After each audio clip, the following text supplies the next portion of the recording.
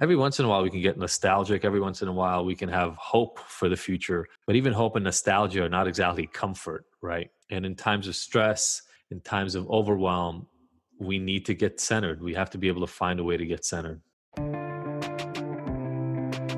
Welcome to the Ignited Recovery Podcast, a new way forward for anyone looking for answers but feeling left out. If you've been searching for empowerment, triumph, and purpose, you've found them right here. You won't hear the same solutions, and you're not going to have any excuses to fall back on, because Ignited Recovery allows heroes to rise and become their best selves. I'm Dr. Adi Jaffe, and I can't wait to be your guide on this journey. Are you ready to become an ignited hero?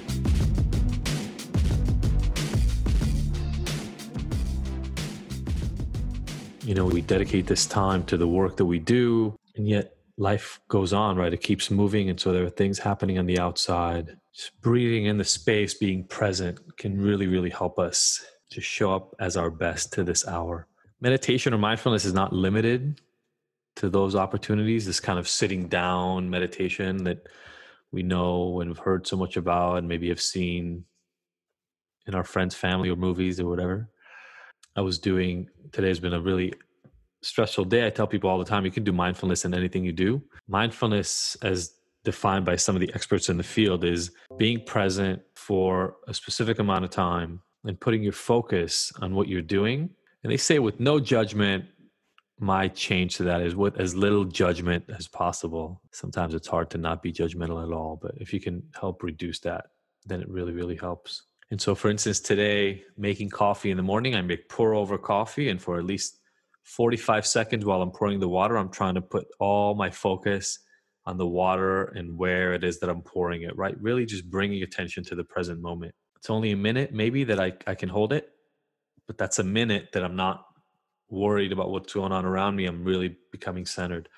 Another one that I love is a walking meditation, being mindful while walking.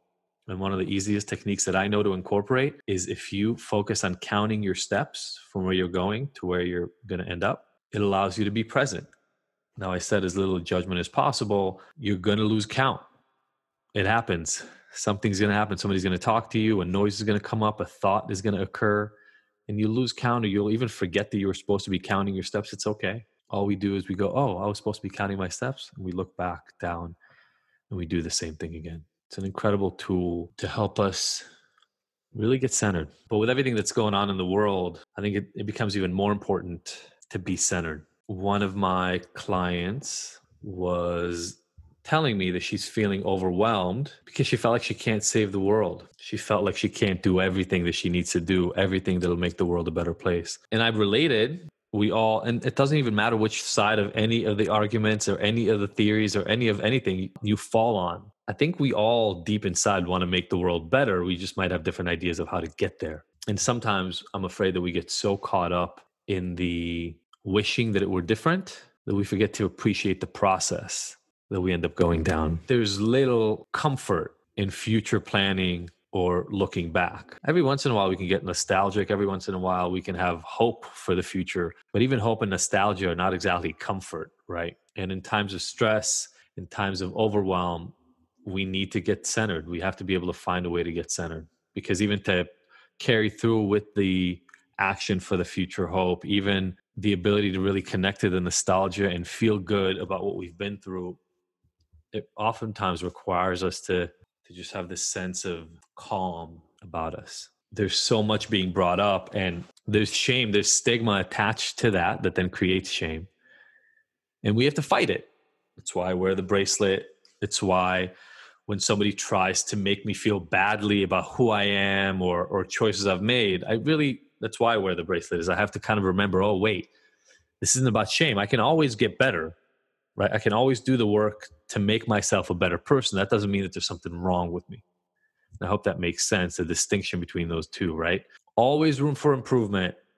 That is very different than saying that I'm a damaged, broken human being. So fuck shame always came from that side. Fuck you, you're shaming me, and I'm going to fight back. This week, it took on a different meaning for me as well. And that is even us, even all of us here, in our disempowered states to some extent, sometimes we find ourselves either shaming other people or accepting other people who shame others. And when I was recording this podcast episode with Sophie, it dawned on me that, F shame comes from that side as well, right? The side where, hey, if I get to recognize the impact shame has on me, when somebody shames me, it destroys me. It makes me run for the hills. It makes me want to hide. It makes me want to be less of a person. It makes me sometimes literally not want to live. And if we know that that's true, it stands to reason that people who we either make shamed ourselves or allow to be made shamed have the exact same reaction. There becomes like an active, I'm talking far beyond race right now, but the big thing that's coming up here for us in the US is right now is race, and there's a reason for it. But this is where the not speaking up piece of the puzzle comes in. And one of the questions for this week in particular was about finding purpose.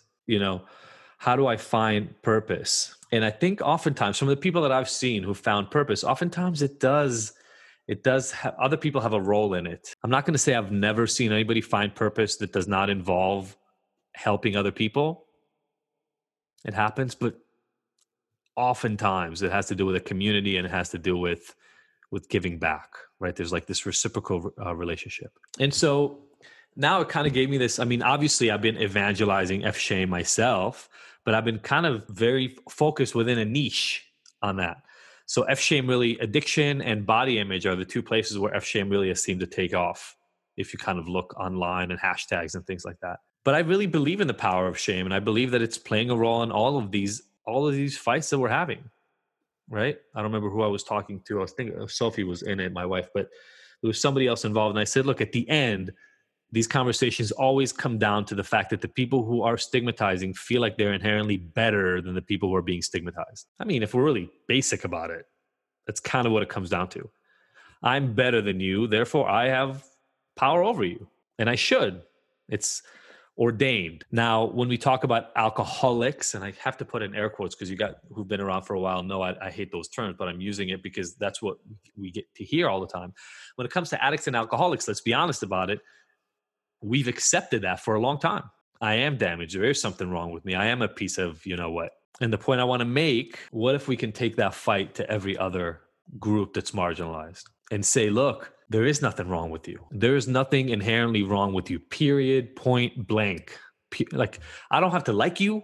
I don't have to relate to you. None of that has to be in place, right? I don't get to stigmatize and shame you because you're different or I don't understand you. And I think that's to me where I really see the rubber meets the road for me personally.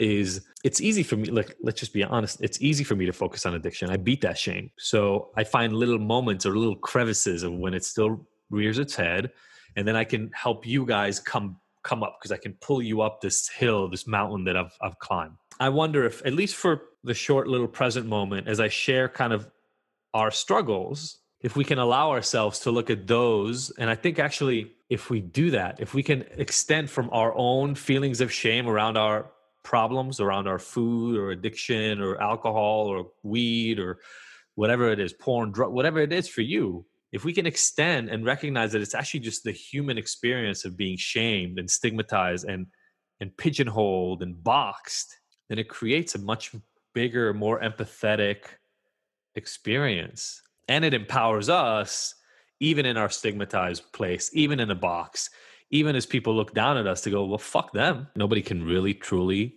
take our own self-concept away from us. And if we understand that, then we have a job of not letting anybody else have that experience as well. Thank you for tuning in to the Ignited Heroes Recovery Podcast. I really hope you found the information here useful and that we'll see you back here next week. And look, I want to make sure that this podcast is the most useful it can be for you. So please let me know by emailing info@ignited.com if there are any specific topics or questions you'd like to have addressed. As usual, if you like this episode, I would love for you to leave us a 5-star review and rating. Thanks, and see you next week.